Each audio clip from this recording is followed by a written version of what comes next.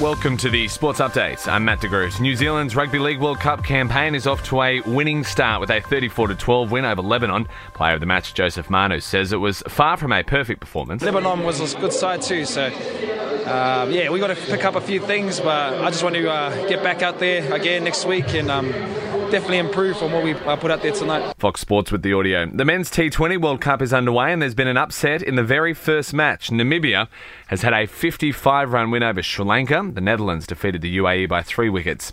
Spaniard Alex Rins has taken out the MotoGP's Australian Grand Prix at Phillip Island.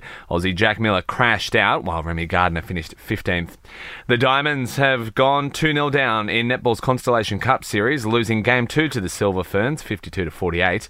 American golfer Keegan Bradley has won the Zozo Championship on the PGA Tour. He's finished 15 under, one ahead of Andrew Putnam and Ricky Fowler.